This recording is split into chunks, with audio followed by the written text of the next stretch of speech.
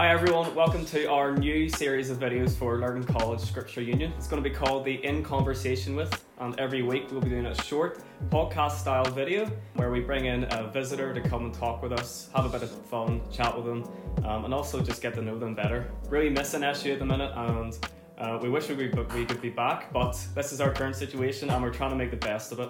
So most of you will be part of our SU and you'll have received your fleeces. We're also coming up with a couple more videos for our word series videos, so keep an eye out for them. But today we have John Graham with us. John Graham, give us a wee wave. Can we just get a couple of wee bits of information about yourself, John? What your name is, what you do in your day-to-day, and maybe tell us a wee joke. Sure. So I'm John Graham, or if some people know me as John T. Graham, that's just the distinguish between me and a different John Graham, and I'm working here at Hill Street Presbyterian as the assistant minister. So I've almost finished that. I've only a couple more months to do, and then I'm eligible for call. A joke. Let me see. Why do French people like eating snails? Not sure. Because they don't like fast food. Yes, brutal. Thank goodness there's only a couple months of that left. So John, in your day-to-day, you're here at Hill Street working. Are you still training, or what's that look like for you? Yeah, so I actually did another assignment there yesterday for college. We still have to do one a month, and I've passed all my exams. They're all officially done, but we still have some training that we have to do once a month for college. So yesterday we asked in our Instagram stories a few questions. We updated you pretty much with everything I just said there a couple of minutes ago. But we got used to ask a couple of questions for John, so we're just going to do a wee quick fire round, and then maybe with some of the more serious questions we'll give John as much time as he wants. So John, give us what your favourite breakfast item is first. Favourite breakfast has to be porridge these days, so absolutely loving it the past 3 months. So porridge, right, I have it down to a T. Porridge, grapes, blueberries, banana, wee bit of granola, honey. No maple syrup? No maple syrup, just the honey. I haven't tried it, mate. I'll give it a good. It's better than honey, I think, to be honest. I suppose if you're going for porridge, our next question could fit in well. What's your gym routine? Gym routine? I don't really have a routine, so to speak. Before this lockdown I was crossfitting, so 2 or 3 times a week trying to get to CrossFit, and since lockdown I have taken up running. Okay. So doing lots of running, furthest I've ran so far 16k, but in one run? Yeah, one run. But usually running somewhere between 10 and 12k's and around that, and yeah, aside from that, maybe do the old press up or whatever. But I tried running in the first lockdown, and see, once that 5k, donate 5, that was me done. I couldn't do any more. The CrossFit, man, that's where it's at. You need it. Is that like Pilates kind of stuff, or is it like... No, it's just intense. It's intense, like body weight, kind of Olympic movements as well, and it's just high intensity, and it's great. I can't wait for the gym. Sure, you and mums everywhere love that. Okay, blue or green milk? Quite a divisive one. So, growing up, it was always blue, but recently I'm green. Okay. I don't know why. Probably blue tastes better, but I would agree there. But green, we are on green. Don't drink your calories, right? Black coffee, don't drink your calories. I don't know what you mean by that. CrossFit, it's like... Oh, right, okay, very good. That was Callum Small's question, and he's actually asked a wee follow-up question here. I think it's the question we're all asking ourselves these days. Are people who buy red milk going to heaven? I mean, he's got a point. There's no one who goes to as far down the road and is like, I'll have a red, please. It's just a white flavoured water, isn't it? It's just... I have no idea. Never had it. I'll never try it. But yes, I will assure the people that are Christians and who drink red milk that they'll still go to heaven, I'm sure. It's clear, it's disputed. Okay, a couple more questions. This is quite a popular question, John. It's probably a real struggle for people at the minute, especially during lockdown. Have you ever struggled in your own faith, and how did you overcome that? Yeah, that is a good question. I think for all of us, we go through ups and downs in the Christian journey. Typically, summertime is a real high for people because you go away in summer camps, or you go to the likes of New Horizon and you're sitting way up here.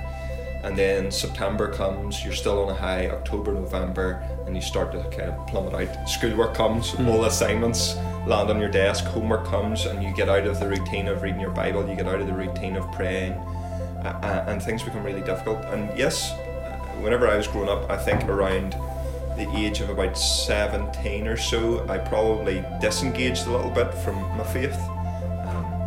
I was going through the motions. I was still going to church, still going along to the prayer meeting, but really inside it and behind it all, I probably wasn't owning my faith in a real way. And it wasn't probably till towards the end of upper sixth again where I started to engage again properly at a heart level with Christianity. And what changed there? Well, I discovered SU. I was playing lots of rugby, and I never really went along to SU, but towards the end of Portadown College I got involved there. And then whenever I turned into university and met some really good Christian friends, that really started to transform me, and I started to worship the Lord properly, engaging with Him. But I want to encourage people that if you are struggling, we'll come to this maybe a little bit later on, some of the book recommendations. If you are struggling, that's natural. But if you look back it's kind of like climbing a mountain, right? If you look back on where you started and you look at where you are now, you have travelled such a great distance. So even though it's really tough, right, the closer you get and the higher it gets, the more difficult it gets. But you look back and you see how far that you have come, and then you're able to keep going, and you know that Jesus is with you all the way. He will not leave you, He will not abandon you. I really sort of resonate with that. Around fifth year, fourth year, I was hitting those kind of points in the faith where I doubted things, and there was a brilliant article by John Piper. It's called Do You Go Through the Motions with God? I think it's actually the article where he says like one of his most famous lines ever, not the seashells one though. Yeah. It's the one where he says, God is most glorified when you're most satisfied in Him.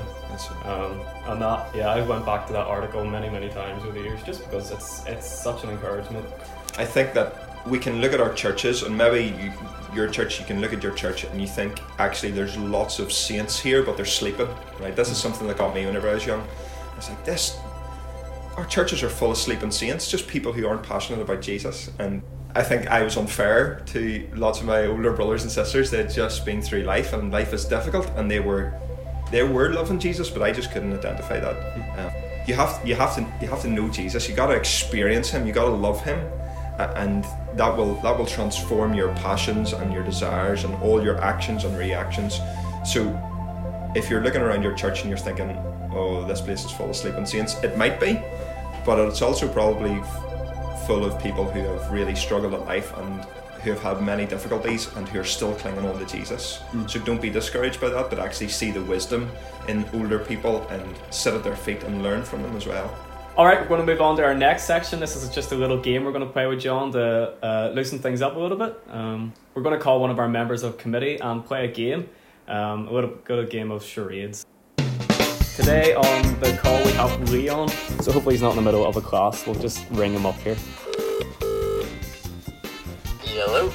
Leon, is that you? Yeah. Have you got 5 minutes here? Yeah. Right, we're just going to play a wee game with you here, alright? Are we done? Yeah, I'm good. Right, here you go. Here's John Graham to brighten up your morning. Yes, Matt. Oh. Let's try. That was bad, I apologise. That was shocking, like. It's not easy. I don't know fortitude as well. Like I think I'm the most uneducated, like normal person. I know so little. You can do this. You can do it. Okay, Leon, you ready? Yeah. You actually ready this time? Yeah. Okay. Okay, right. Start in 5, 4, 3, 2, 1. Okay, there's a film about this place with a wolf named in it, and it's where all the American financial sector... What, sorry? Wolf in it? What are you crowd with? No, it's where all like the stock exchanges in America are held, and they make all the money, and there was a crash. Alright, pass it. So this is a really famous painting, and wherever... Mona Lisa. Yes, that's the one. So in the Bible, writes most of the New Testament, goes on lots of missionary journeys. Matthew, Mark, Luke, John. No. The apostles or disciples. No. Yeah. So he sees Jesus on a road. He's blinded. 15 seconds. Anyway, we go on. Right, this is your stuff that you get in McDonald's, or you can get it in. Yep, boom. Where we're recording this, it's where you go to worship God. Church. Yes. That's on time. We got one more. That was 3, I think. Yes. Okay. Thanks, Leon. Very good. 3 minutes. I don't know whether FaceTime actually helped you there, but anyway, good seeing you, mate. That was shocking.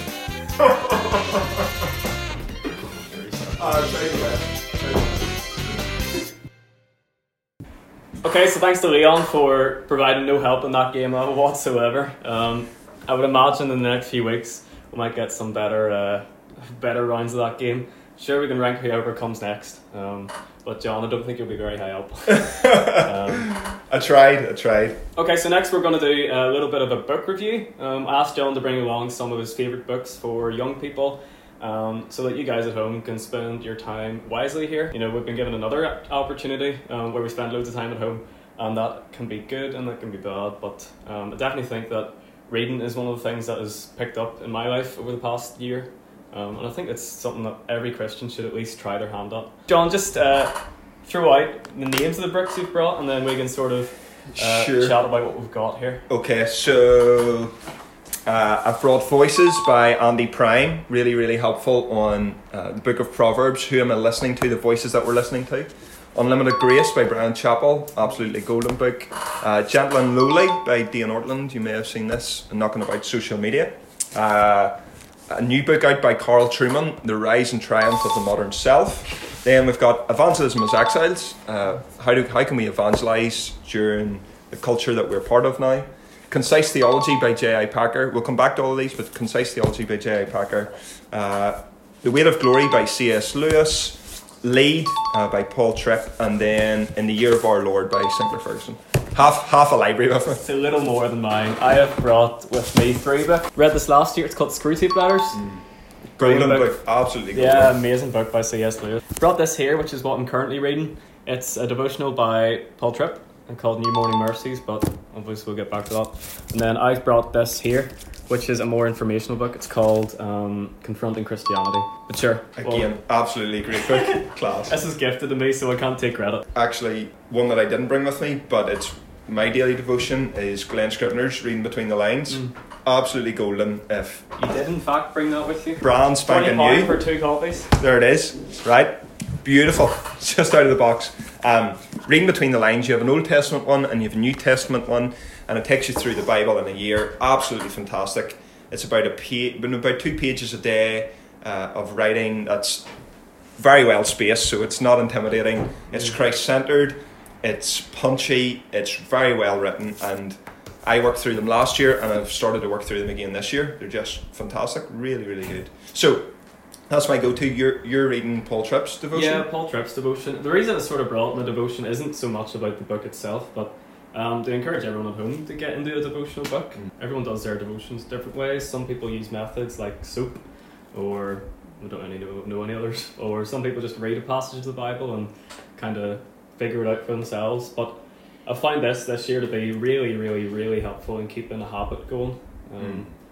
Especially since you're out of a routine. A devotional book is something that you can do to say, well, there's something there for me. I can make a routine, get into something. Especially since you're not going to school, you've got loads of time in the mornings.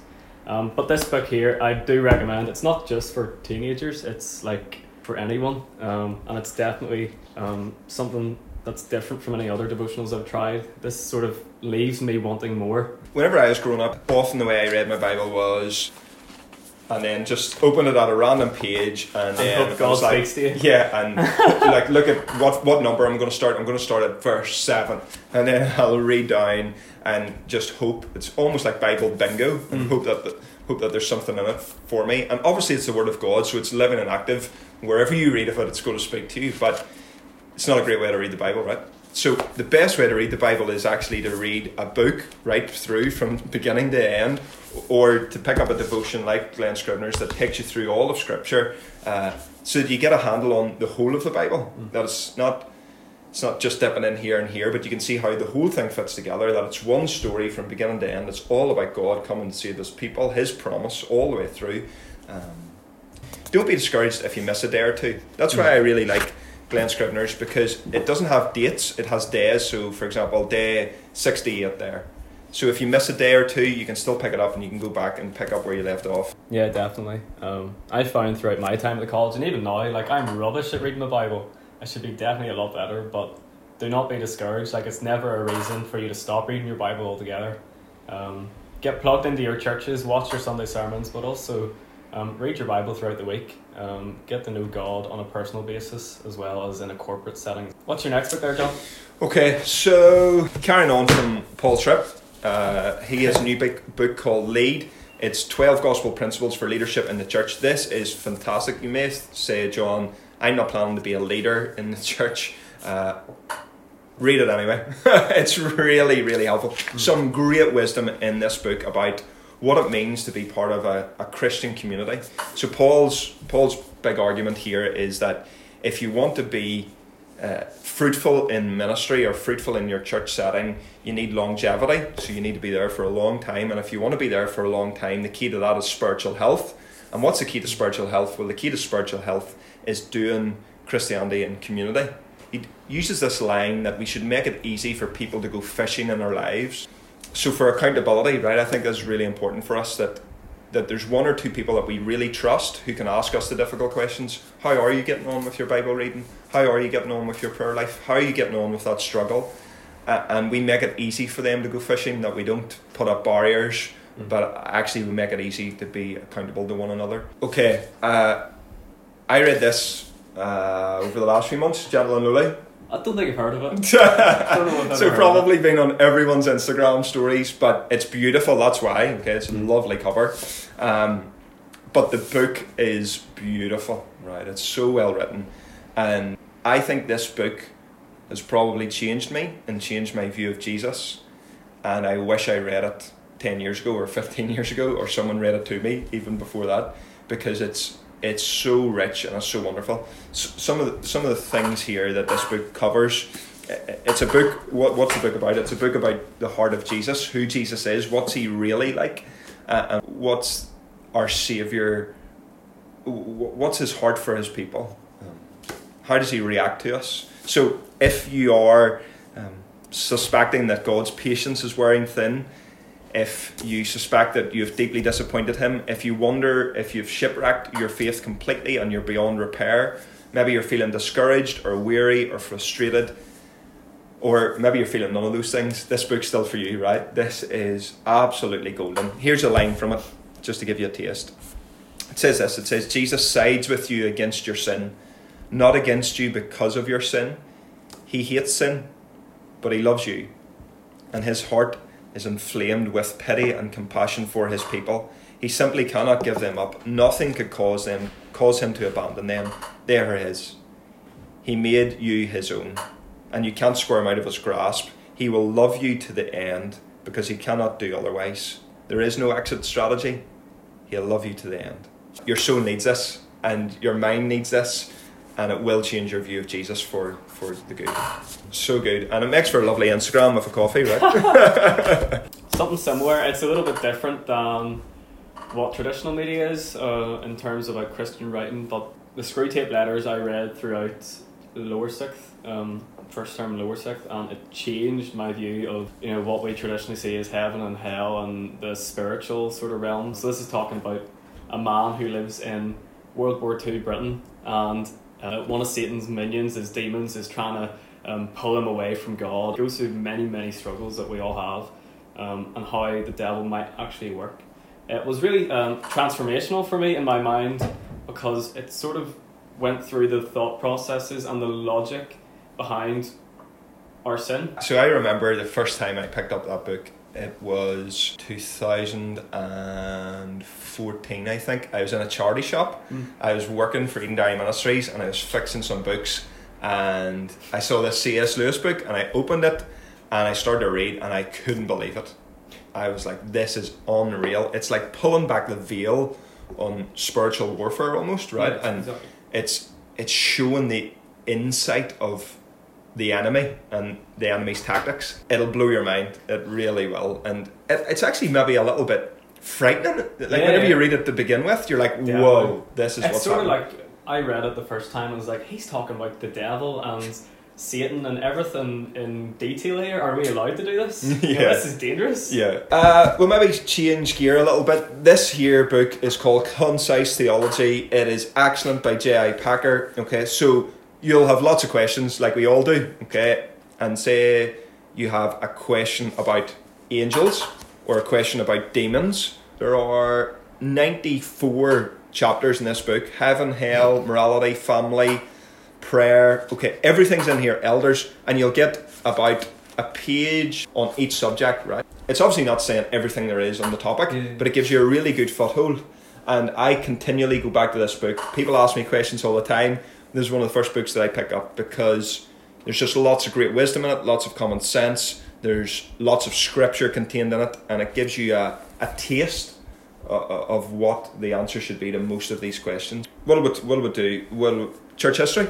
I've been reading through this, Sinclair Ferguson, in the year of our Lord. And if you're interested in church history, and maybe you're not interested in church history, you still should read this, because we got to know what was going on, right from the early church through to our modern day. And it just really helps us put together the church and what's been happening in our past. Talks about the persecution of the Christians under Nero, but pretty much it takes a century each chapter, and the chapters are only, again, maybe 6-7 pages, so it's short, it's very readable, and it just makes you appreciate the history of the church. We often think we're the first generation of Christians, and that we're doing this in isolation, in a vacuum, and what we need to realise is that we're part of this great stream of Christianity, and to be able to trace our history, to see how the Lord's been working out his purposes, is fantastic. What do you got next? Okay, let's go for this. Evangelism as exiles. This is really trying to teach us how to do evangelism in a different culture. We're saying that we are foreigners in this land, that this world isn't our home, and this book is just really helpful at charting that for us. So we obviously have to do evangelism, right? We got to tell people the good news of the gospel. It's sinful for us to hold it into ourselves and not to share people.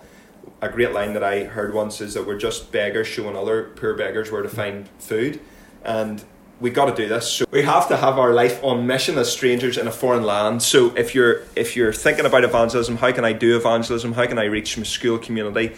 How can I reach my family, my friends, my sports club? This little book is just absolutely excellent. Evangelism as Exiles. Voices by Andy Prime, an excellent book. And I think Relate Weekend looked at Proverbs a little while ago.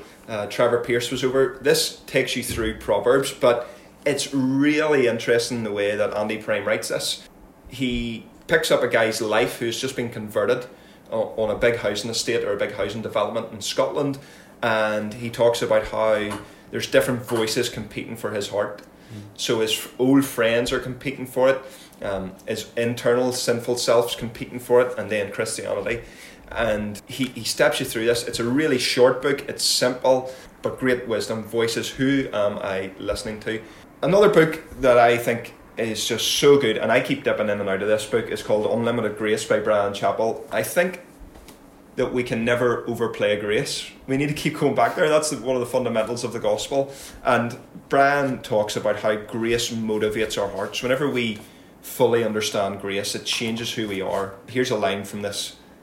He says, "A Christian for whom the love of God is the highest priority is also the person most motivated and enabled to serve the purposes of God.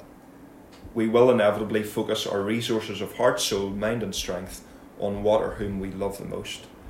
And Brian just charts grace for us, and he writes in such a warm and winsome way. And whenever you're feeling maybe a little bit low or a little bit burnt out, or you feel like Christianity is like running up an escalator whenever it's going the other way, sitting down with a cup of tea or a cup of coffee and reading a chapter of this, I find is just golden. It's like medicine to your soul. Final book, maybe? Yeah. I'll move on to my act. Oh, yes, please. This one's great. This book here is by a woman called Rebecca McLaughlin. She has really sort of sat down and assessed the culture that we live in and said, all right, these are the main questions people are asking. How does Christianity answer them?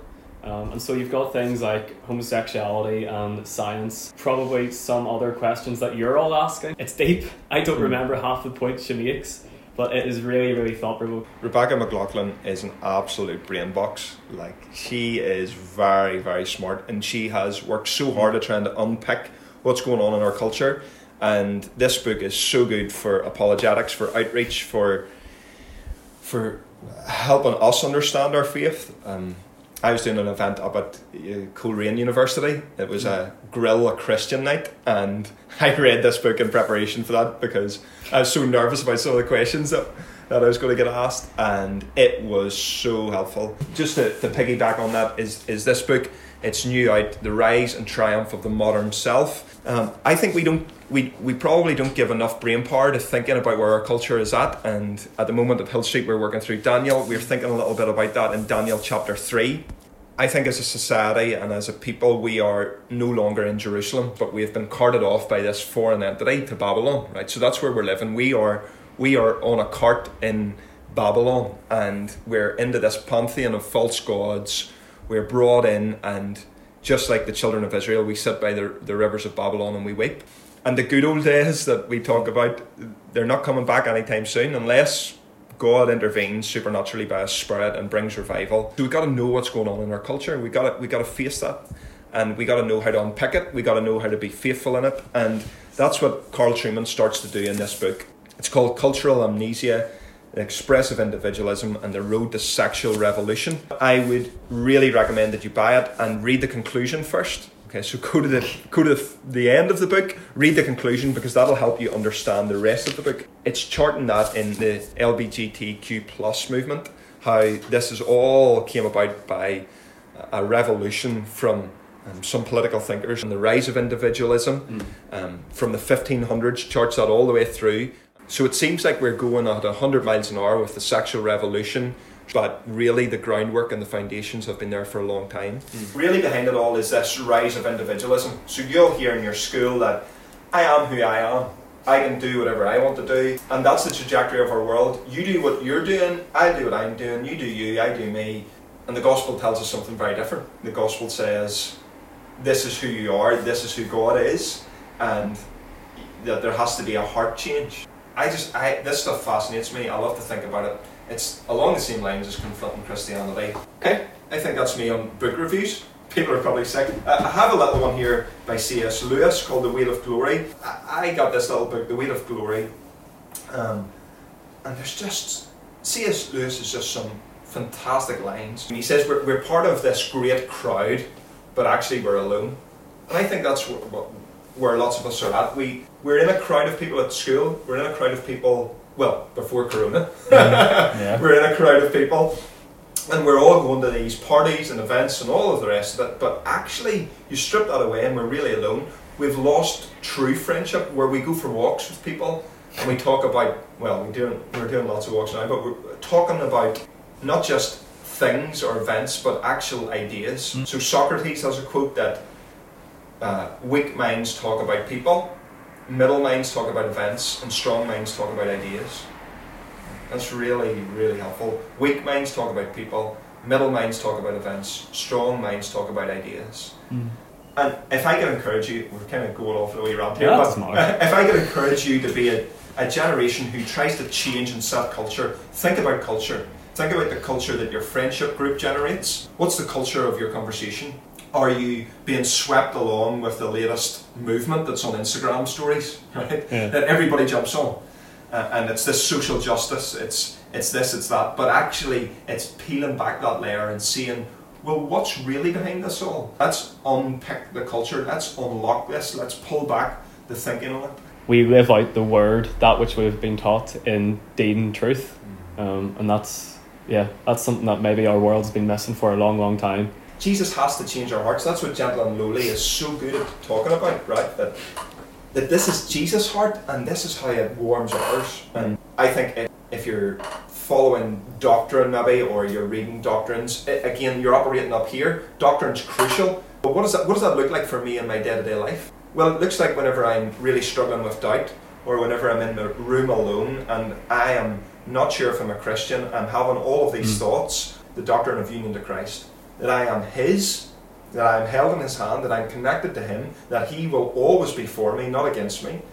And that has to warm our hearts again to, to help these temptations or thoughts of the enemy disperse. Right?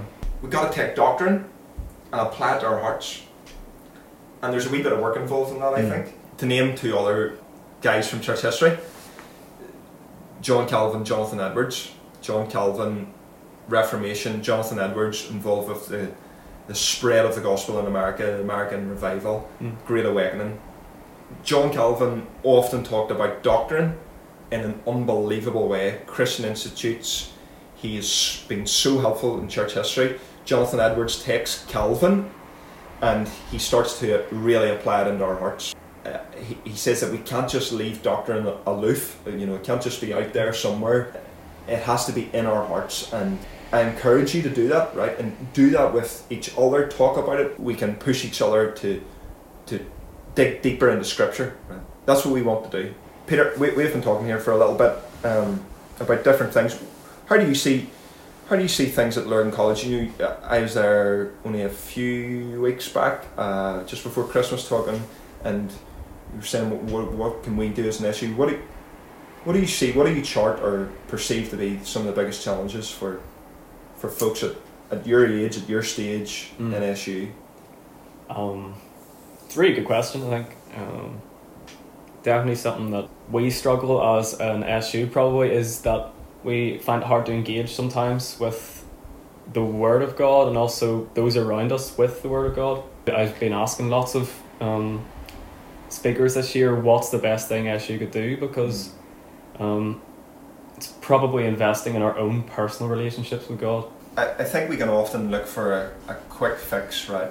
And what we got to realise is that if we read Mark's Gospel, for example, or any of the Gospels, or the Bible in general, and we are saying that Jesus is who he says he is, that Jesus is the Son of God, that he came here to save people from their sin, and I'm putting my faith and trust in him, it's a long process. To be a Christian, you got to put some really helpful things in place, and it's a matter of practice and routine. So put a good rhythm in place. What's our rhythm? Our rhythm is we worship God every Sunday, twice on a Sunday if possible, if your church has 2 services. Well, what's our other rhythm? Well, we usually meet for prayer at some stage during the week, and you're in your SU meeting. Being consistent, being all in to this, saying I'm going to be there and commit to being there. Whenever I was going through Portadown College, I don't think I missed a rugby practice in 4 years, right? And well done. What do you want? A Blue Peters bar? It's like, do you know what I mean? What do you want? But what I'm trying to say is that, a rainy day, some of the boys were like, nah, can't be bothered. And it's the same for Christianity. We just got to be there. Get yourself there, drag yourself there. You'll not feel like it. You'll feel low, you'll feel weary, you'll feel tired. That's all screw tape letters. That's one of the tactics of the enemy. But whenever you get there, whenever you sit under God's word, whenever you meet with God's people, inevitably you're encouraged, right? It's slow, and that's how God works. That's how sanctification works. It's like a graph that's always going steadily upward. It's not a graph that goes along and then goes boom, shoots straight up, right? That's not what happens. It's a slow process. Yeah, and that's an encouragement, especially for those who we talked about at the start, who are maybe doubting their faith. Just because there's no progress doesn't mean that God isn't there, God doesn't shoot us right up to the top of the Christian spectrum and then we plateau for the rest of our lives, Our lives are a series of ups and downs, and God is always there with you in that. And that, if you have the Holy Spirit living in you and dwelling in you, then that's an encouragement for us, isn't it? The Bible says, or one of the doctrines that we believe about the Holy Spirit is the Holy Spirit is given and God cannot revoke it. It's given irrevocably. He is living within you forever. So today, if you have sinned and you think, that's it, it's all over for me, I've messed up for the final time, I've repeated this sin or whatever it may be, I've slept with my boyfriend or my girlfriend, I have whatever it may be, whatever great sin that you think that you've committed, there's forgiveness. And the heart of Christ actually says that Jesus doesn't run away from us in our sin or turn his back from us in our sin. He actually runs to us in our sin. We mess up with God and we think, right, that's it, I'm going to put big distance between God and myself. God's really angry at me. We got to understand that all of God's wrath was satisfied in the cross. That Jesus bore the punishment for all of our sin, so that we can stand in the presence of our God, as Hebrews says, and we can approach him with confidence. I think that's what transforms us again and again, the gospel being told. union to Christ, you need to know that you've been adopted and that you're part of God's family and that He has saved you by His grace. Right. And that's your identity. Right. I don't know if that's helpful. Listen, we've gone way over time, so that is brilliant. More than we could ever ask for. John, if there's one book that you would recommend to anyone to read, I think I know what it is, but if there's one book for anyone to read, what would it be? Yeah, it has to be Gentle and Lowly, because it'll change your opinion of Jesus, and you'll be able to see Jesus for who He really is. Yeah. And I think that'll change your life. So, aside from the Bible, of course. You've got to read the Bible. Yeah. Get into your devotionals. Yeah, but Gentle and Lowly, get it ordered. Yeah. Listen, thank you to everyone who has tuned in. This has just been a short experiment of what these can be like. I hope this has really been something that you can be encouraged by, something that you can have a bit of fun with, something that will help you relax throughout the week. And without further ado, John, are you in a relationship? Brilliant. I'm not, no. There you go. Lower Six Girls, there's your question answered. Good to see you all, and I hope that you have a lovely week, and we'll be back in 2 weeks with Rico from Exodus. See you then.